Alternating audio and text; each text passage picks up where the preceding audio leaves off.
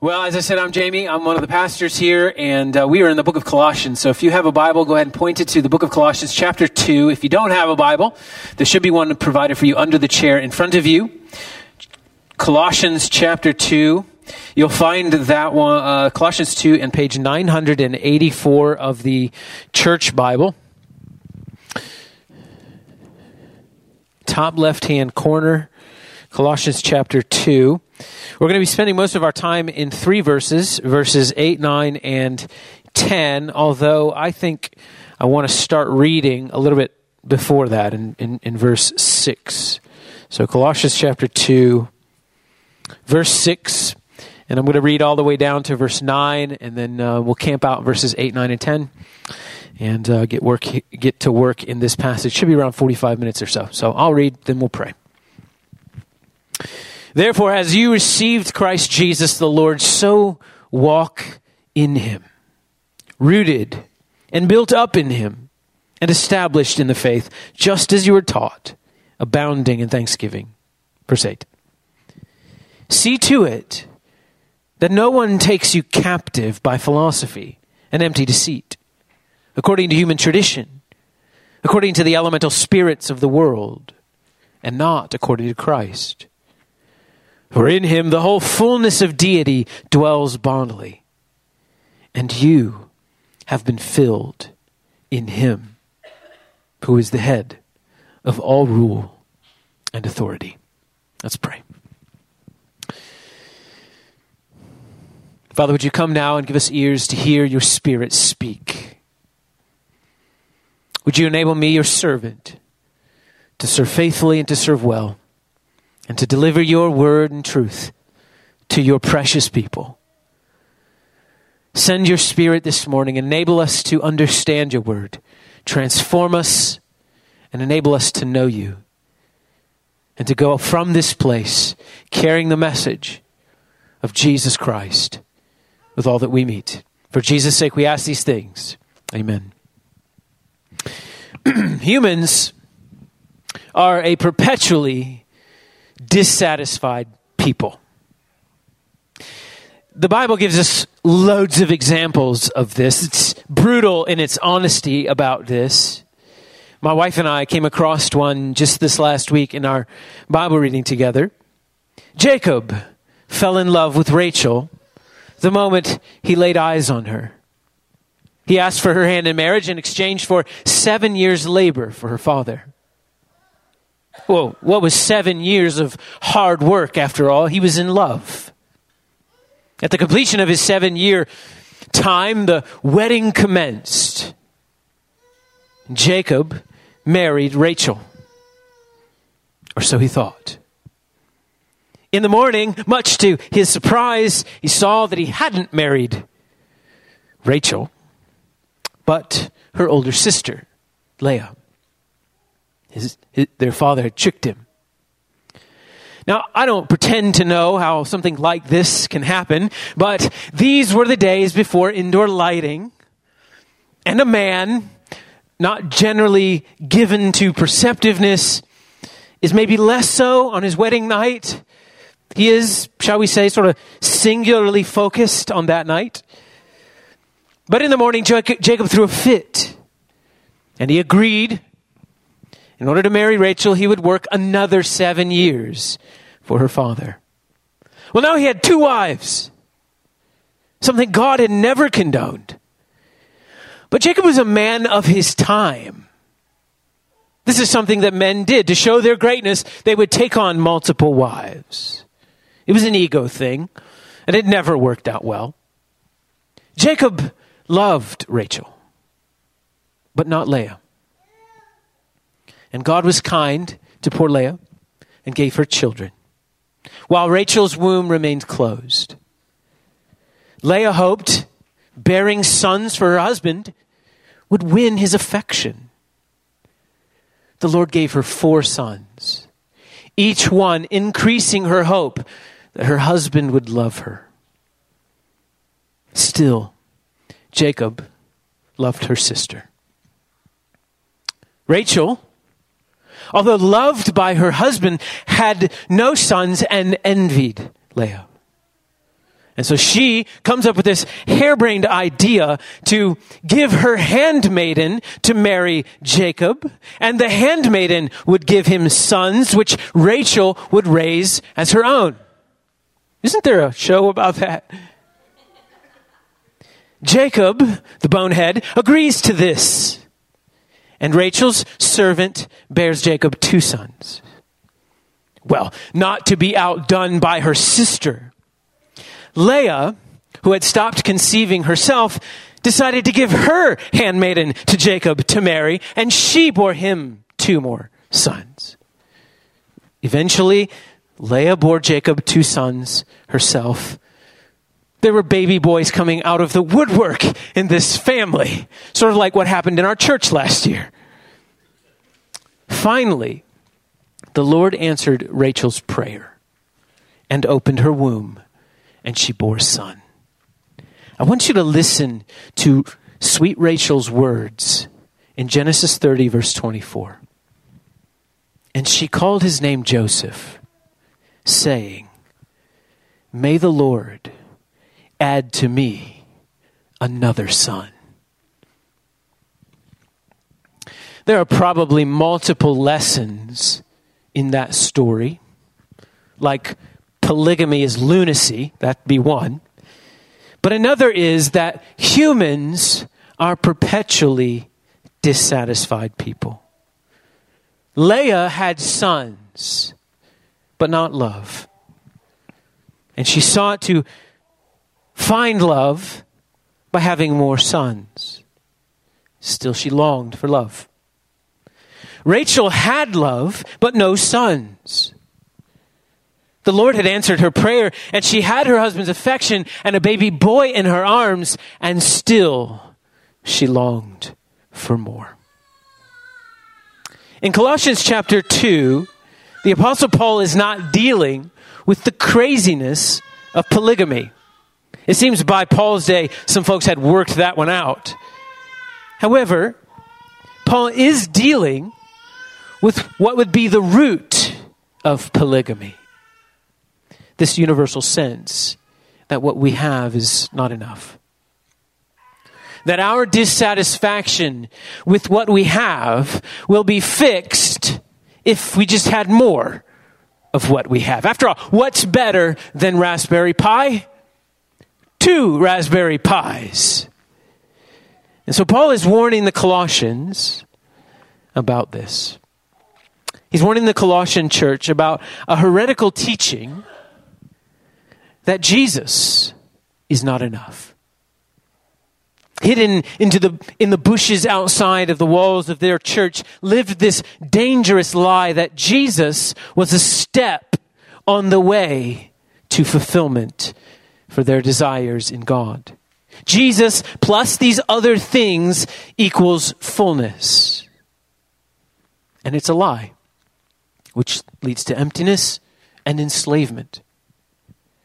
All false teaching sort of plays on the same lie that Jesus is not enough, that something else or something more is needed in order to get God. Well, I think that you will find Paul's warning to the Colossians particularly relevant to us today. I think that you will find his solution especially relevant to us today. To inoculate yourself against false teaching, the solution is always the same. Find fulfillment in Christ. So this is the main idea this morning. It's a rather simple one. Jesus is the fullness of God, so find your fulfillment in him. Jesus is the fullness of God, so find your fulfillment in him. You can see this written on the backside of your worship guide, and you're welcome to follow along as we go. Find your fulfillment in Christ. So I have 3 points this morning from 3 verses. And the first point comes from verse 8. Human wisdom is empty and enslaving. Human wisdom is empty and enslaving. You see this in verse 8. See to it that no one takes you captive by philosophy and empty deceit, according to human tradition, according to the elemental spirits of the world, and not according to Christ. So Paul says, see to it that no one takes you captive. See to it. There's an imperative. We talked last week about imperative verbs. It's a command. Paul is telling us in this passage, the only imperative in this passage, he's telling us, see to it. Do your part to guard yourself against false teaching. Be careful. Be on guard. Did you know that not everything that carries the name of Christ is Christian? There is a standard of truth that has been given to us by God. It can be found in God's word. And yet there are many false versions of this truth creeping around the edges of our churches, popping up on our Facebook feeds, appearing in our YouTube feeds. The apostle is encouraging the Colossian church to be active in identifying false teaching and avoiding it. The question is, how do you do this? How does one avoid? How does one keep oneself from being taken captive by false teaching? Well, the answer is, of course, study Scripture. Of course, you know that the best way to identify a counterfeit is to know the real. There's a lot to be said about apologetics ministries, those ministries that exist to find error, to expose false teaching, and we're thankful for that ministry. By studying Scripture, you have the double benefit of being filled with the joy in the Lord and also being protected from error. Paul says, see to it that no one takes you captive. That phrase, takes you captive, it comes from the military arena. It refers to spoils of war. You see, because when it comes to false teaching, there's no free lunch. There's always a price to pay. False teaching will take someone captive, literally enslaving them. Paul describes this false teaching as philosophy and empty deceit, according to human tradition and according to the elemental spirits of the world. When Paul mentions philosophy, he's not talking about philosophy in general. Philosophy just means a love of knowledge, a love of wisdom. He's not talking about the general philosophy that you may have learned taking a Philosophy 101 class in college. Although there's some things in that class that he may be referring to here. But remember, this is the first century. We're just a couple of decades removed from the Lord Jesus ascending into heaven after his resurrection. And the world is under the control of the Roman Empire. And the Romans were a religiously pluralistic people, sort of blending together all these different philosophies and all these different beliefs. So you believe this, you would add this to your belief, and that would get you to the next level. Also in those days, there was this widely held belief that physical things and spiritual things didn't really mix together well. Spiritual things were pure things, but physical things were evil things. Well, God is a spirit, and therefore he can't interact with the physical world. So he would use mediators and these go-betweens, sort of like middlemen. Forces of nature would be one of those, or the stars, or angels, things like that. God wouldn't lower himself to the physical world, and so in order for you to get to God, you would have to go to these in-betweens, these middlemen, to make your sacrifices, to give your gifts. So if you're a Bible background nerd and you just like big words so you can impress your friends, we're talking about Neoplatonism, which eventually becomes Gnosticism, something that the early church after the apostles had to deal with. But this is the false teaching that is threatening the Colossian church. It's a man-made wisdom. It had been handed down over generations. And Paul says it's according to human tradition. But he also says it's according to the elemental spirits of the world. What in the world does that mean? The elemental spirits of the world. It could be a reference to elemental forces like the sun and the moon and the stars and, wind and fire and such. But it may also be a reference to demonic forces. That's how Paul uses that phrase in the book of Galatians. It could very well be both. Because as you know, in the Bible, it teaches that false teaching isn't just false teaching. It's the teaching of demons. You see why Paul is so emphatic here. False teaching about who Jesus is and what Jesus has done. It's not neutral. It's demonic. And Paul calls it empty deceit. It offers promises that it cannot deliver upon. It offers promises it can't deliver. Now think about that. It makes sense when you really think about what idolatry is, which is looking to something other than God to do the things that only God can do. It's idolatry. So think of a statue or something somebody bows down to, or giving offerings to the moon or the sun. So the essence of idolatry is silliness. Like so imagine a man doesn't have a thing. So that man goes and makes a thing. And makes that thing promise to give him the thing he doesn't have. But it can't give him the thing that he doesn't have because he made the thing. And it doesn't have the ability to give him. And that's the silliness of idolatry. That's idol worship. Now, before you go and make fun of idol worshipers and people who dance around fires to make it rain, we modern people do the same thing. We look to non-things to give us things. We're just as easily deceived and enslaved by the human wisdom of our day. Let me give you an illustration. So I've been told that I use too many movie illustrations, and that's probably true, but I can't help myself. I am a fan of sophisticated film. And one of the more sophisticated films in recent memory is Kung Fu Panda. I don't know if you've seen this film, super sophisticated. Kung Fu Panda is built on this idea that there is this dragon scroll, which is this ancient scroll, Kung Fu scroll, that only the best Kung Fu-er can get and I suppose read, and then that would give that person phenomenal Kung Fu power to beat all the baddest bad people and save the world.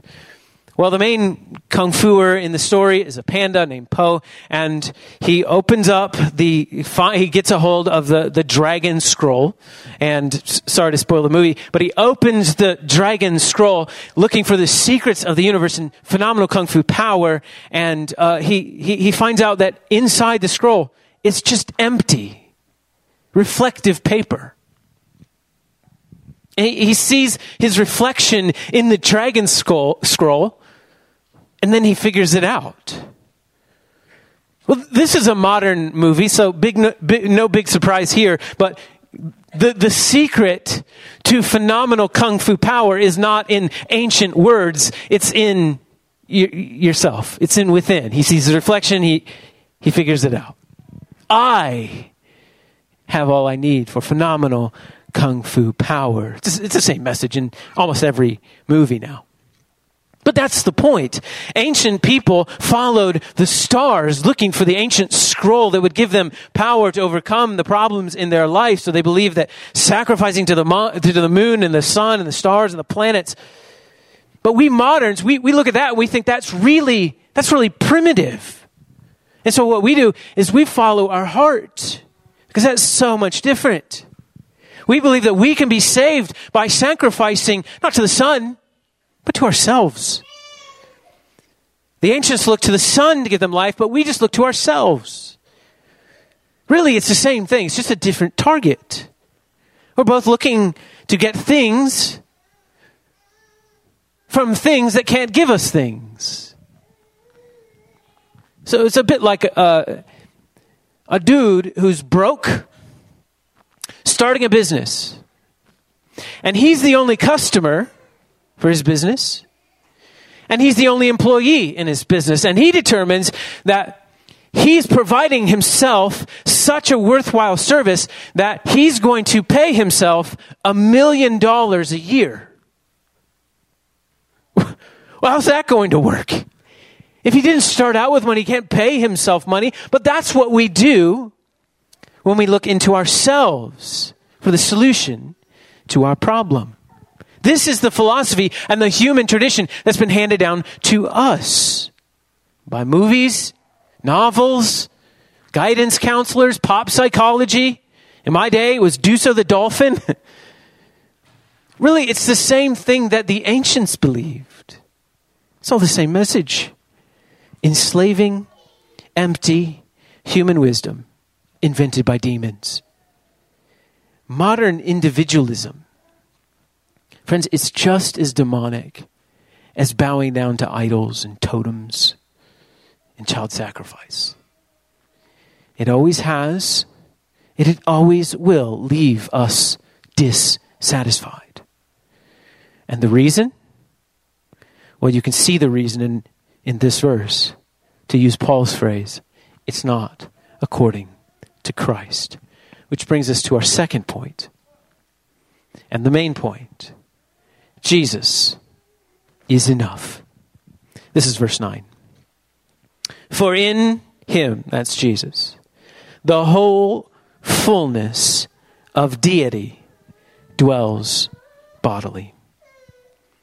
This may be one of the most profound statements in the whole Bible. In Jesus Christ lives, dwells, resides the fullness, the whole fullness of the Godhead. Every part, the whole fullness of deity dwells bodily in Jesus. Hebrews 1 calls Jesus the radiance of the glory of God. Earlier in the letter of Colossians, Paul says that Jesus is the image of the invisible God. So what can be said of God is true of Jesus. Jesus is the face of God. He is the highest and final revelation of God.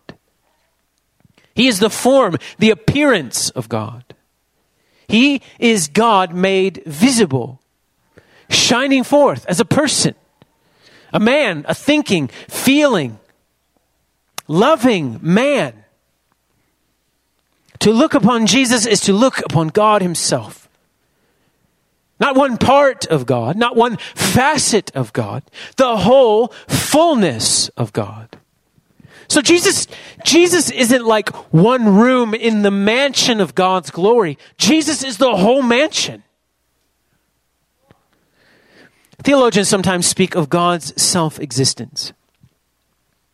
God is the only self-existent being. He needs nothing. He depends on no one to be who he is. There is nothing outside of God that he needs to go and add to himself in order to be more God than he already is. He doesn't evolve. He doesn't grow. He doesn't improve. This is what it means to be God. To be absolutely, totally perfect in every aspect of his being, which he has been forever. God is the most pleasing and most pleased being in existence. He perfectly sees himself perfectly. The most happy, beholding that which gives him most happiness. He has before him, as he has always had before him, a perfect sight of the perfect image of the greatest source of perfect joy, God the Son, the second person of the Godhead.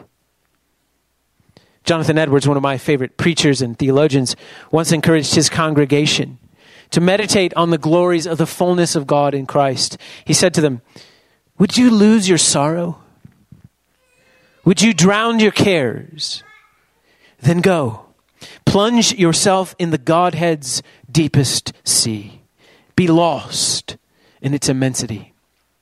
And you shall come forth as from a couch of rest, refreshed and invigorated.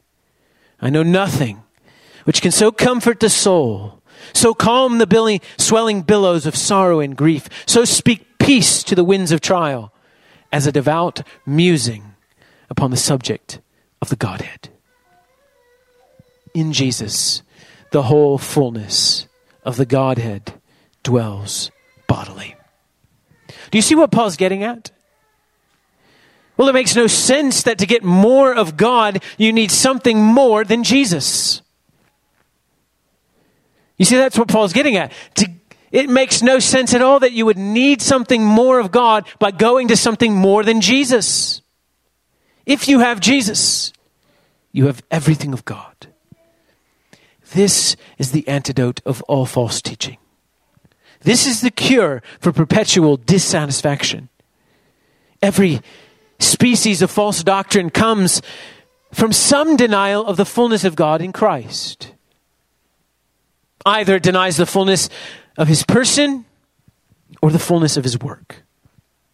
Either it denies some part of Jesus' nature or some part of Jesus' atonement. So you would do well to inoculate yourself against this enslaving human wisdom by simply finding your fulfillment in Christ.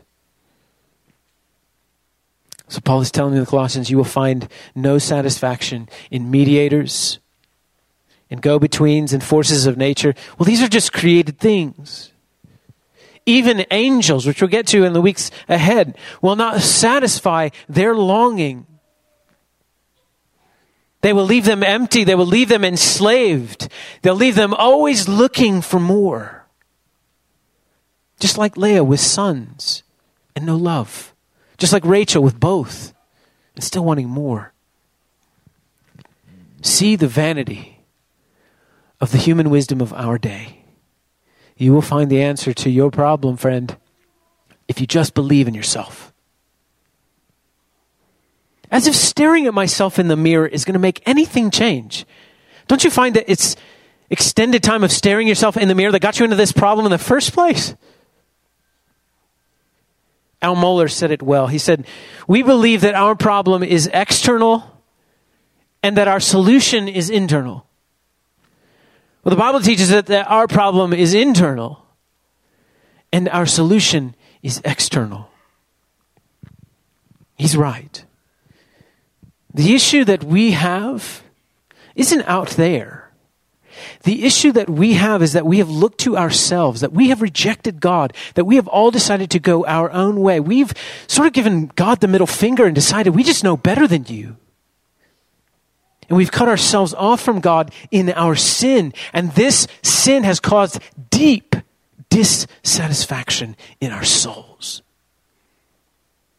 And so, friend, the solution cannot be more of the same. The solution must come from outside of us. It must come from our Savior on the cross and on Resurrection Day. He's the source of our satisfaction. Know this, so that you will be able to recognize the essence of the message of sin when you're being tempted.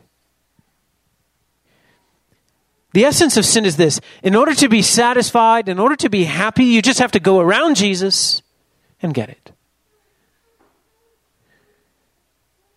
As a pastor, I hear this all the time. I just want to be happy. As if God is standing between me and the very thing that I believe will make me happy. So if I just go around him and get that thing, then I will be happy. For no, God is the thing that will make us happy.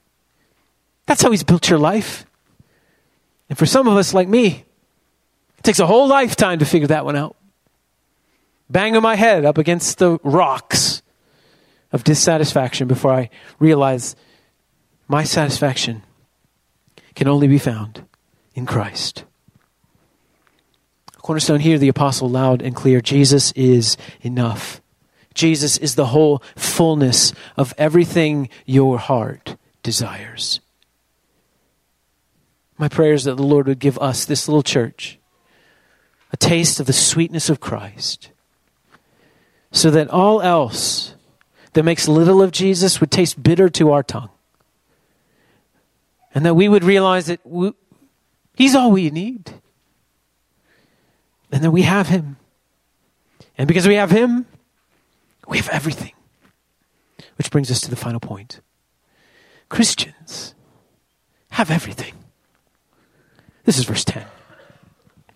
And you, dear Christian, have been filled in him. You notice Paul's playing on words here. Empty deceit, fullness of God, filled in him, who is the head of all rule and authority.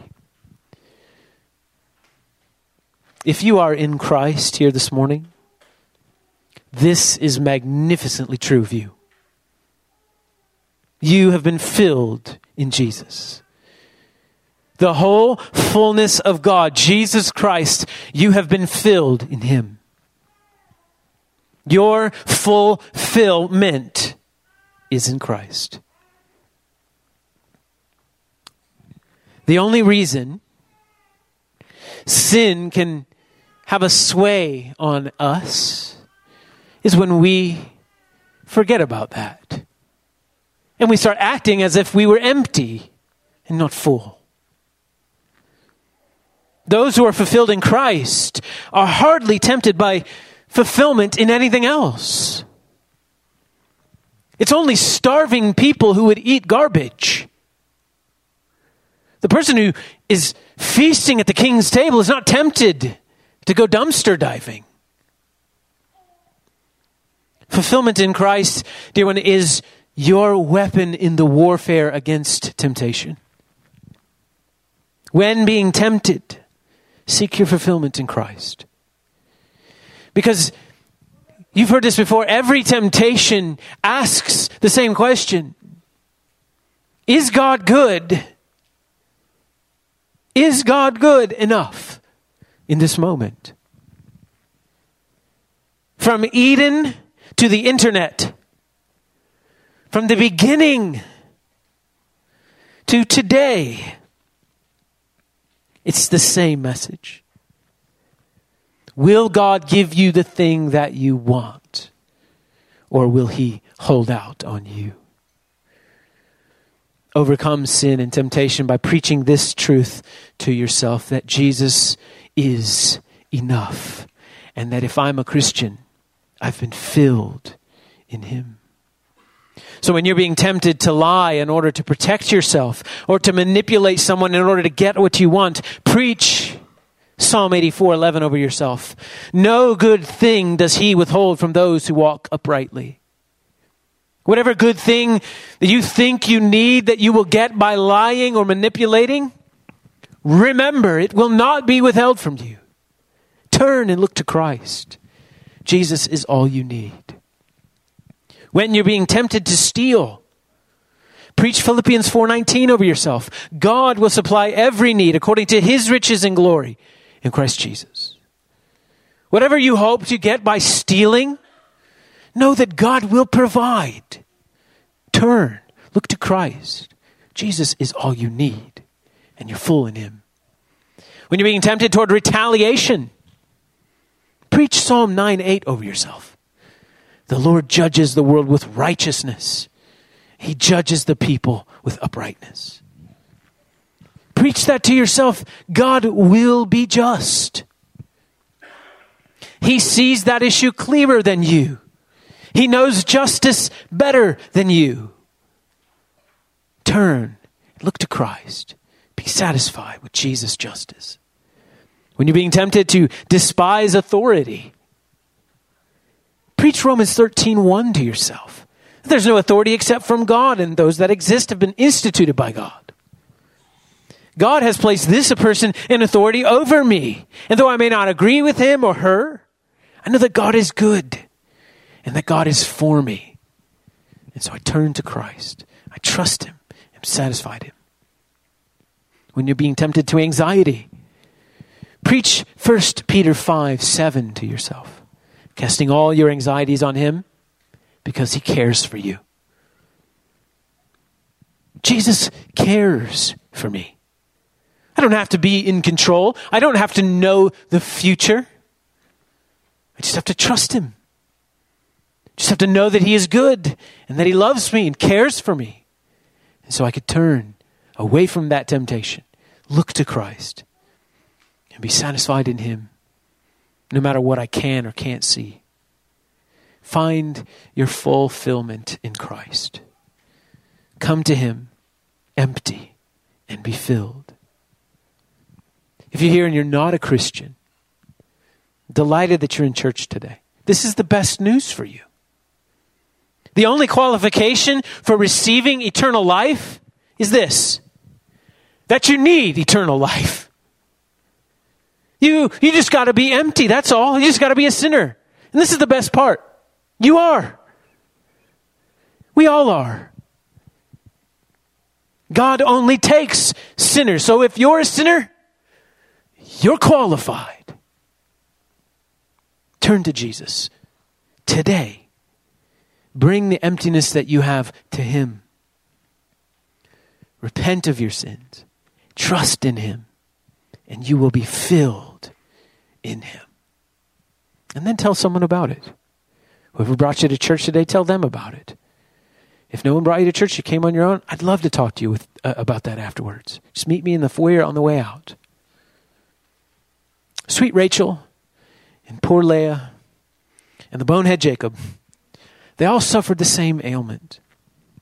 It's the same ailment you suffer from and I suffer from. We're perpetually dissatisfied people. But God has not left us to that emptiness, to that enslaving, empty promise of the wisdom of this age. God has come to us in the person of Jesus Christ. Jesus is enough. Just what we read at the beginning. In his presence, there is fullness of joy. At his right hand are pleasures forevermore. Jesus is the fullness of God. Find your fulfillment in him. I want to close with some encouraging words from an old Baptist preacher named Alexander McLaren. He said, "Why should we leave the fountain of living waters to hew out for ourselves with infinite pains broken cisterns that can hold no water? All we need is Christ. Let us lift up our eyes from the lower earth and all creatures, and behold no man any more as Lord and as helper, save Jesus only, that we may be filled with all the fullness of God." Amen. Please stand for the prayer of confession.